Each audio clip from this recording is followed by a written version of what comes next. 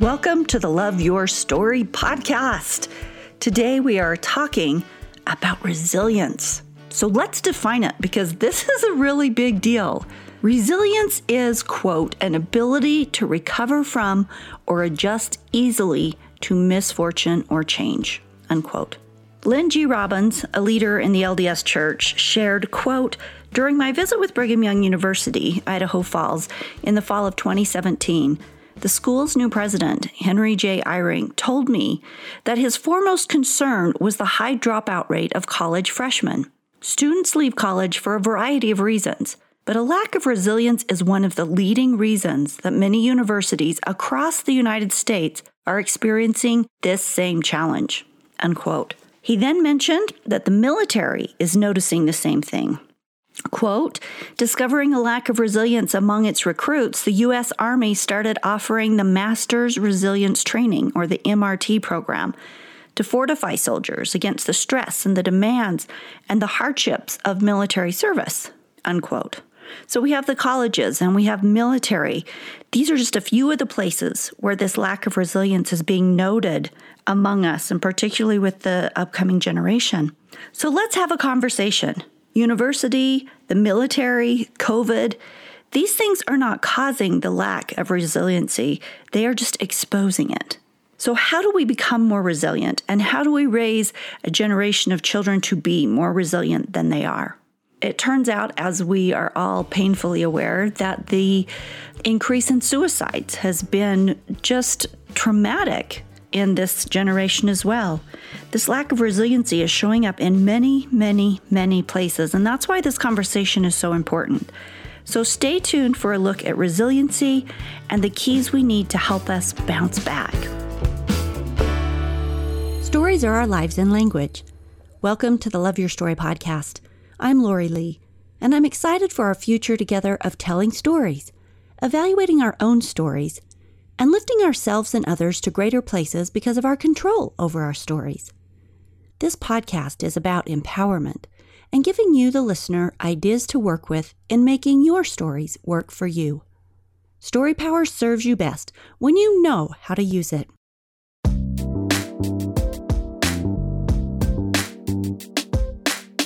Lower resilience among today's youth may be caused by a number of things. Let me just throw a few out. One, less physical activity, so read too much device time, so that they don't know how to push through resistance. You learn that when you're physically engaged in sports and activities and you're out. You push through that resistance. So the second is impatience in a world of instant gratification. And resilience is developed in great part through the virtue of patience. So you can see how that's a cause and effect there. The third thing that I would propose is protection from rough seas. Smooth seas, as the saying goes, do not make skillful sailors.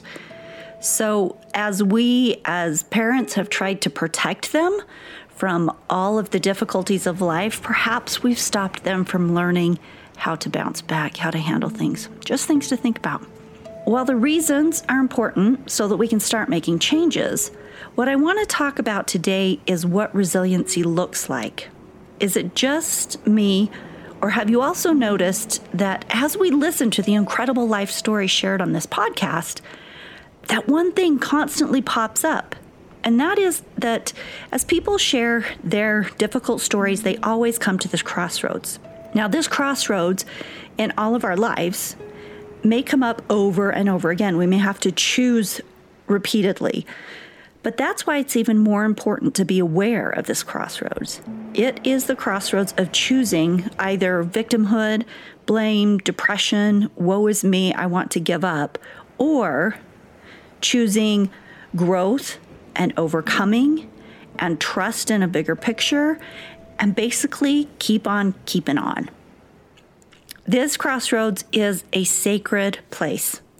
It's a place where the human soul does its hardest work. It is not a place to be taken lightly or to be talked about lightly. It's not the cause of the struggle. It is the choice in the struggle. So today we talk about resiliency because, as Steve Goodyear said, quote, My scars remind me that I did indeed survive my deepest wounds. That in itself is an accomplishment. And they bring to mind something else too. They remind me that the damage life has inflicted on me has, in many places, left me stronger and more resilient. What hurt me in the past has actually made me better equipped to face the present." Unquote.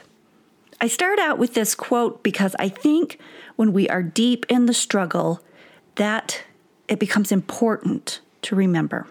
It becomes important to remember that there is learning and growth and perspective on the other side of this. So keep on keeping on.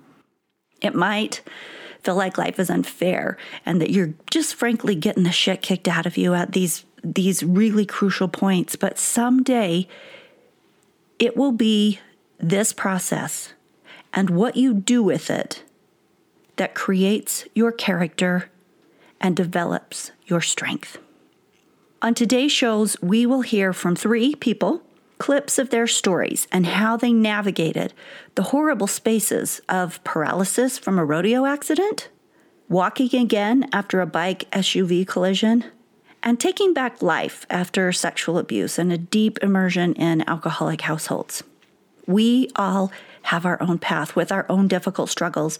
So what these struggles look like for these individuals, not going to be what your struggle looks like necessarily. No one's is the same. But what is the same is the importance of the resiliency.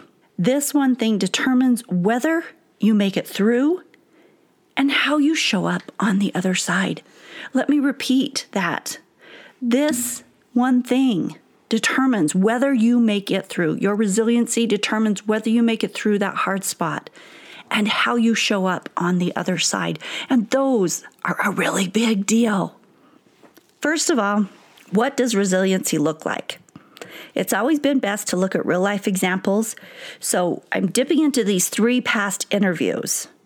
We'll hear some tips for sure, but as I listen to the stories on the podcast over and over, that front and center thing, that thing that always brings these people to the top, these survivors, the key to resiliency is, drumroll, it is attitude.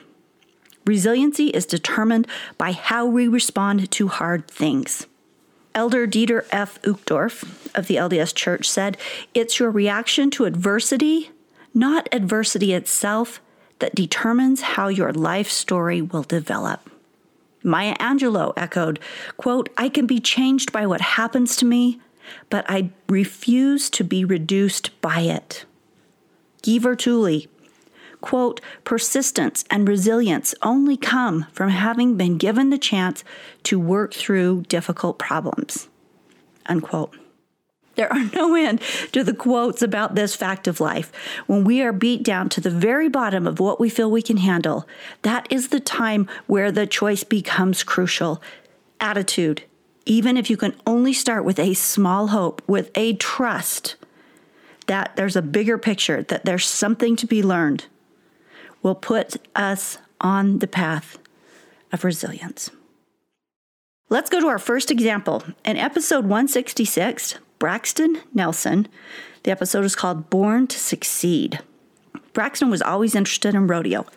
Braxton placed 8th in the nation in 2017 and then went pro rodeo. So his dream of becoming a world champion bareback rider was getting closer and closer. But life happened. And after the accident where he was bucked off this bronco, Braxton was given less than a 5% chance of walking again. 5 fused vertebrae, 2 rods, 8 screws, numbness in his right leg, and he can't feel his left foot. Recovery was a long road.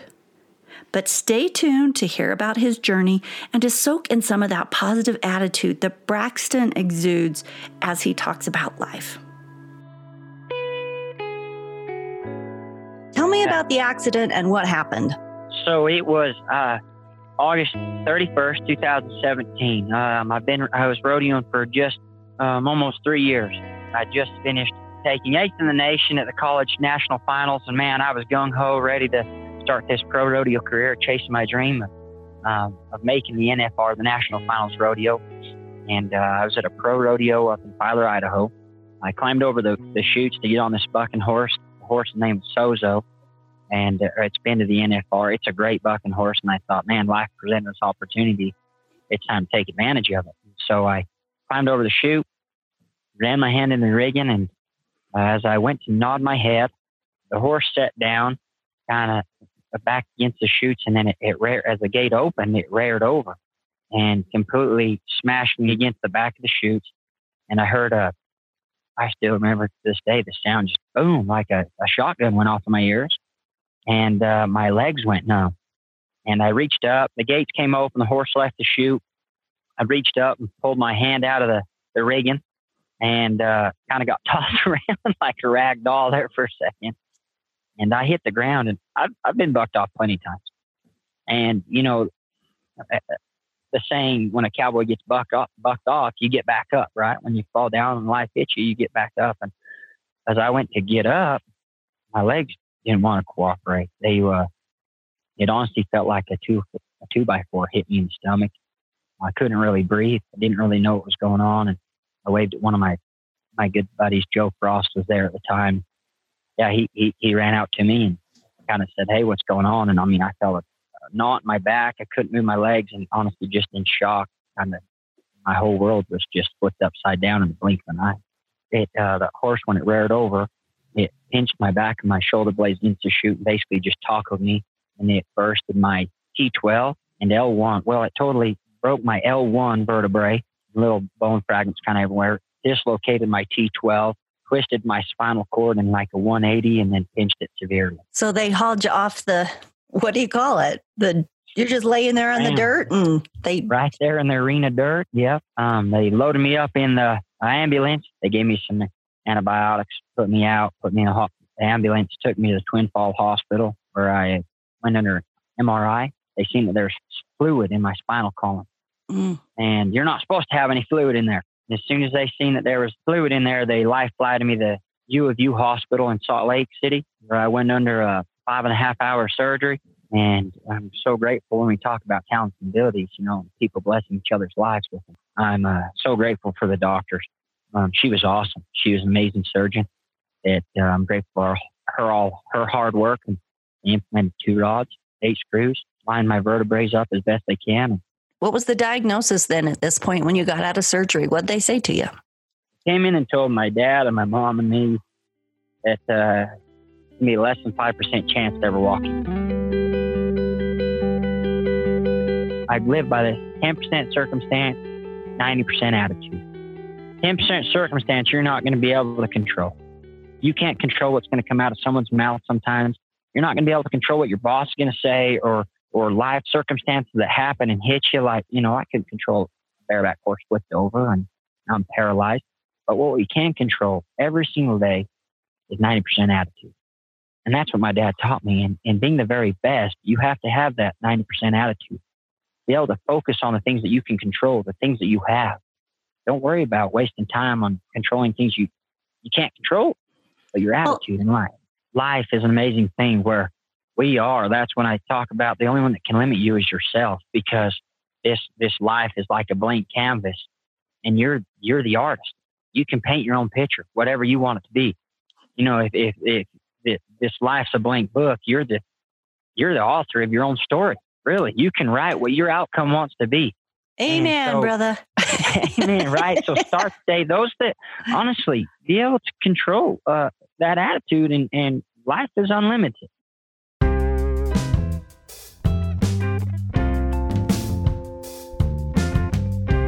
In episode 168, Michael O'Brien, speaking about how he survived the morning of July 11th, 2001, more about this in a minute, he said, resiliency is determined by how we respond to hard things.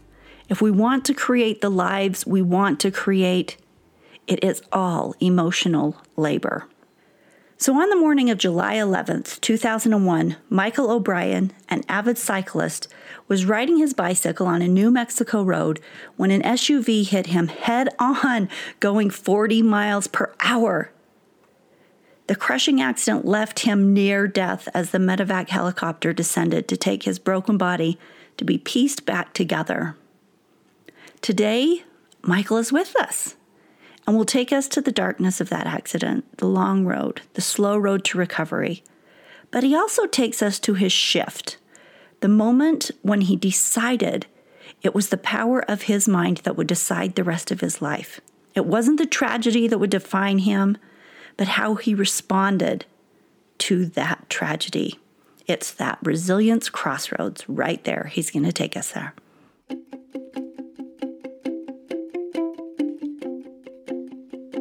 Then a mentor came to me and said, "Hey, Michael, all your events in your life are neutral until you label them."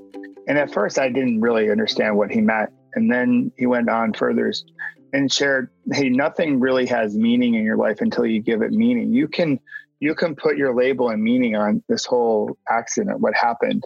Because initially, like when I'm in victim mode, everyone came to my aid and said, "Yes, you are in victim mode." They almost validated it. And so there was some danger there that I would just stay there. There was sort of this choice that was being presented to me. And he came and he helped shine a light on a different option, that instead of being defined by my accident, I could be defined by how I responded to it, that I could rise up and, start working on and this came later with my big aha, my big shift, that if I wanted to get my body right, I first had to get my mind right. And I had to get my thinking, I had to point my eyes in a different direction. And that was so critical to helping me understand, okay, I have some choice in this. And that slowly but surely, the clouds started to part and I could see some clarity and some sun shining. And I took my first steps more figuratively than literally, because I was still in my wheelchair and I was still hospitalized. But I was like, okay, well, today I'm going to start showing up different. I'm going to get my mind right so I can heal my body and I can make more of a connection with the people I wanted to make a connection with. I wanted to change my energy. And because I knew enough about energy back in the day where it was like, all right, the energy is rippling. If I put out better energy, it could come back to me and that could help me get just a little bit better tomorrow than I am today. So what was it that caused your shift? Well, part of it was a little bit of comparison. When I looked around at other people, some people were getting better and other people weren't. And I was frustrated with my progress. I just wanted to feel normal again, Laura. I wanted to get out of the hospital too, even though I wasn't ready to get out of the hospital. Some of the shift came with the competitiveness that I have of how are they getting better? I'm not getting better. What's happening there? And so I used that spark. I used that energy to help get me motivated. But I also got clear on what I wanted out of my life, that purpose, that awareness. And I had a little pep talk with myself to say, listen, let go of all these things that you're chasing after, all those external merit badges that are now today so common to chase after, and just show up for the people in your life in the way that you want. Be the best version of you can be. You're the best husband, the best father. And so I got really focused on that, because in those moments when you are down to brass tacks, all the stuff that you have doesn't matter at all. It's about the connection. It's about your health. It's about your community. It's about your family. And I got really serious about that I knew I had to get my mind and body right so I could be the best husband and father I could be. And then I let go of all the other stuff, that sort of the trappings of corporate life and, climbing the corporate ladder and all that jazz. And that was sort of the beginning. And so that's the thing that gave me the big shift. And the very next day I decided that I was going to show up differently, right off the rip, first thing in the morning, with a different ritual to help frame my day in a healthier way. So I could see what I still had and I could see what I still could do. Well, just so the audience knows, you've skimmed through the being hit to all of a sudden you have a new attitude, but in the book, it breaks down the long space of being in the hospitals and surgeries. And this was not an easy thing, nor was it a short thing. This was months and months and transfers from the New Mexico hospital up to New York, and just really incredible detail that, of course, just got skipped over here, lest we simplify the the intensity of the tragedy. When you talked about making that shift, let me read the little bit out of your book where you said this. You said, quote, "I assessed who was making progress and who was stuck. For those who were making progress, what were they doing differently? What I observed astounded me. The thing that these patients seemed to have in common was an optimistic mindset. They believed they were getting better. This belief gave them the energy and momentum to keep moving forward. They had a different perspective. They not only celebrated when things went well, but they also took their setbacks in stride. It felt like a gigantic light bulb suddenly switched on in my mind. It was a moment of total consciousness. This was my shift, and nothing would be the same again, unquote. So when you woke up that next morning and you decided to go with this shift, what was your new ritual? Well, I got out of my wheelchair. I scooted myself out of bed, out of my wheelchair, and I tried to find a very quiet place in the hospital, which is not easy to do. Because I knew this, Lori, that I had to get my mind quiet because I had a whole bunch of stuff in my mind, a whole bunch of clutter, a lot of different narratives. And so I wheeled myself to that quiet place and I just sat in silence. It sort of became the beginning of a meditation practice. And I didn't know back then anything about meditation or mindfulness. But I thought it was like, well, that's what crunchy granola people do. I'm a corporate guy. I'm not going to do any of that. But I sat, focused in on my breath, got quiet, and really set my intentions for the day. How did I want to show up for my rehab, for the visitors, my wife who came each day, actually twice a day. And that was the beginning. And then I worked on my mind and body connection to the degree I could do some exercises in my wheelchair. I did mainly with upper body. And then eventually, I turned on my music. Depeche Mode's Violator CD was the soundtrack of my recovery. I've probably outplayed that 1,000 different times, but that was all like part of my ritual to get going in the day. That helped me start that new day off on the right foot. But something happened later that day. I went to the orthopedic surgeon and he was going to give me clearance to put weight on both legs. So I thought it was going to be a great day. I thought the timing was perfect. Like this new ritual, this new attitude. I'm going to go to the doctor. He's going to say, clean bill of health. You can start walking again. I'd be that much closer to getting out of the hospital. And then he shared with me, your body's not ready yet. And I was devastated. It was definitely like one of those hits. I fell back down again. But the next day I realized, okay, that's a moment. Don't give it any more fuel than it deserves. Don't have it last any longer than it needs to. And then the next morning I began that ritual again. And so this process of mine is sort of still going on. It's, it's part of the journey I'm on, is to live life with more intentionality, more purpose, more connection. And so I still have a bad moment from time to time, but I'm determined that I want to cherish each day and put my energy towards it to create a better tomorrow and really treat it as the gift it is, now that I have sort of a second chance on life, if you will.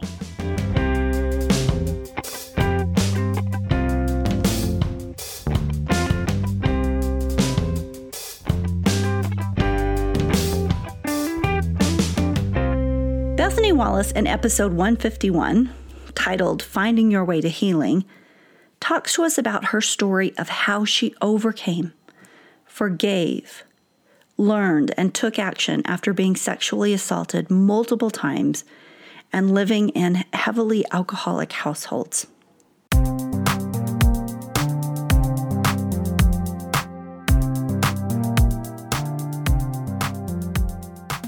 Can you share, let's say, 2 of the main things that you've learned and gained from that 12-step program? A couple examples. Yes. So I would say one is a big one is the ability to choose, and like the awareness that I constantly have choices, which has just removed that victimhood or self-pity thing from me. I used to always say, and I'll still say, I used to be just the absolute queen of self-pity, and I enjoyed feeling sorry for myself and wallowing in that. I didn't know that I really loved it at the time, but now looking back, I can see I probably got something out of that. And it was kind of a coping mechanism for years because there were a lot of bad things that happened to me. Like you mentioned at the beginning, the sexual assault experiences I had shared with you. And, I didn't tell my mom about that for years until I was 32. So, keeping some of those really dark, traumatic things, which in those cases, okay, legitimately we can say I didn't have a choice in that. But keeping a lot of those hard things secret can create a situation where you need to feel sorry for yourself just to soothe yourself. But I kind of took it to extremes. And then in every situation, even if I did have a choice to choose something better and I hadn't, I would still just feel sorry for myself. And so I think the program really has helped me to be aware that even in situations when something bad happens to me, somebody does something and wrongs me or whatever, that the choice there may not be that I can prevent it or stop it, but I can choose how I'm going to respond. Absolutely. I don't have to react emotionally. I can choose my response all the time. And I can choose what's going on inside of me because I can let feelings pass through me instead of just holding on to them and being resentful. I can choose to forgive. And then with that power to choose has come for me another part of that, which is the practice of gratitude. And that has completely transformed my perception of life because I started practicing gratitude because my sponsor told me to, because I guess I was too negative and cynical. And she made me write this very unique gratitude list every single day for over 1,000 days.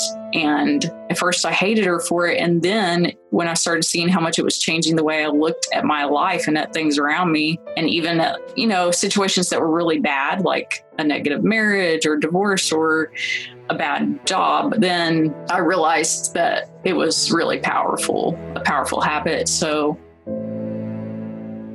I love that you bring those two things up because choice and understanding our power to choose and gratitude are such powerful, empowering, inspiring concepts to understand. And they do change everything. One of the things that we work on at Love Your Story is the idea of reframing. And when you, like you said, you take any of those bad marriage and abuse, whatever it is, and you reframe that and are grateful for the things that you learned or where it projected you into moving you forward. Or, there are many things that we can find to be grateful for, even if it's just the experience that taught us something that we didn't know before. And with that reframe, you see and feel your life differently. There's less shame, there's less failure, there's less regret, and there's more appreciation for the learning and refining process of living. Her journey in resiliency was supported by gratitude and the power to choose. She has spent the past 12 years taking actions, often in spite of her feelings, to become a healthier person. As we close this discussion today, let's revisit what it takes. 1, I've noticed repeatedly a positive mindset or attitude.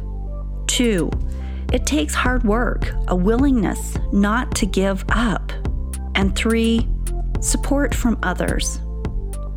We need to, when we are in those dark places, allow support, allow the humanness of the process, and we need to reach out for that support and be willing to accept it because it's a part of the process. And, as I've talked with people, I've also noticed that as they look back on the gifts that they were given as they go through their hardest times, it's often the greater mercies and understandings and kindnesses of the people around them during those processes that changed the way they felt about humanity, about themselves, about moving forward because they saw this great goodness in others. Those 3 things, we see them all the time as you seek to teach your children resiliency, as you seek to be more resilient in your dark spaces. When you get into that space, remember these: attitude, hard work, that willingness not to give up, even if you're limping along, keep moving forward, and then being willing to accept the support and ask for it when needed. Your challenge this week is to look at the current challenges in your life and to kind of take stock of what your attitude about them is. Where are you? And how can you shift that attitude, your current attitude, to move it into a more positive space? Take on that challenge, people. Take it serious. Share this episode with anyone who may benefit. Just copy the link and email it or hit share episode on your app. It's easy and it's a great way to make the world better by sharing these uplifting tools on how to make our life stories the very best that we can. Have a great 2 weeks. Until we meet again, live your life with intention.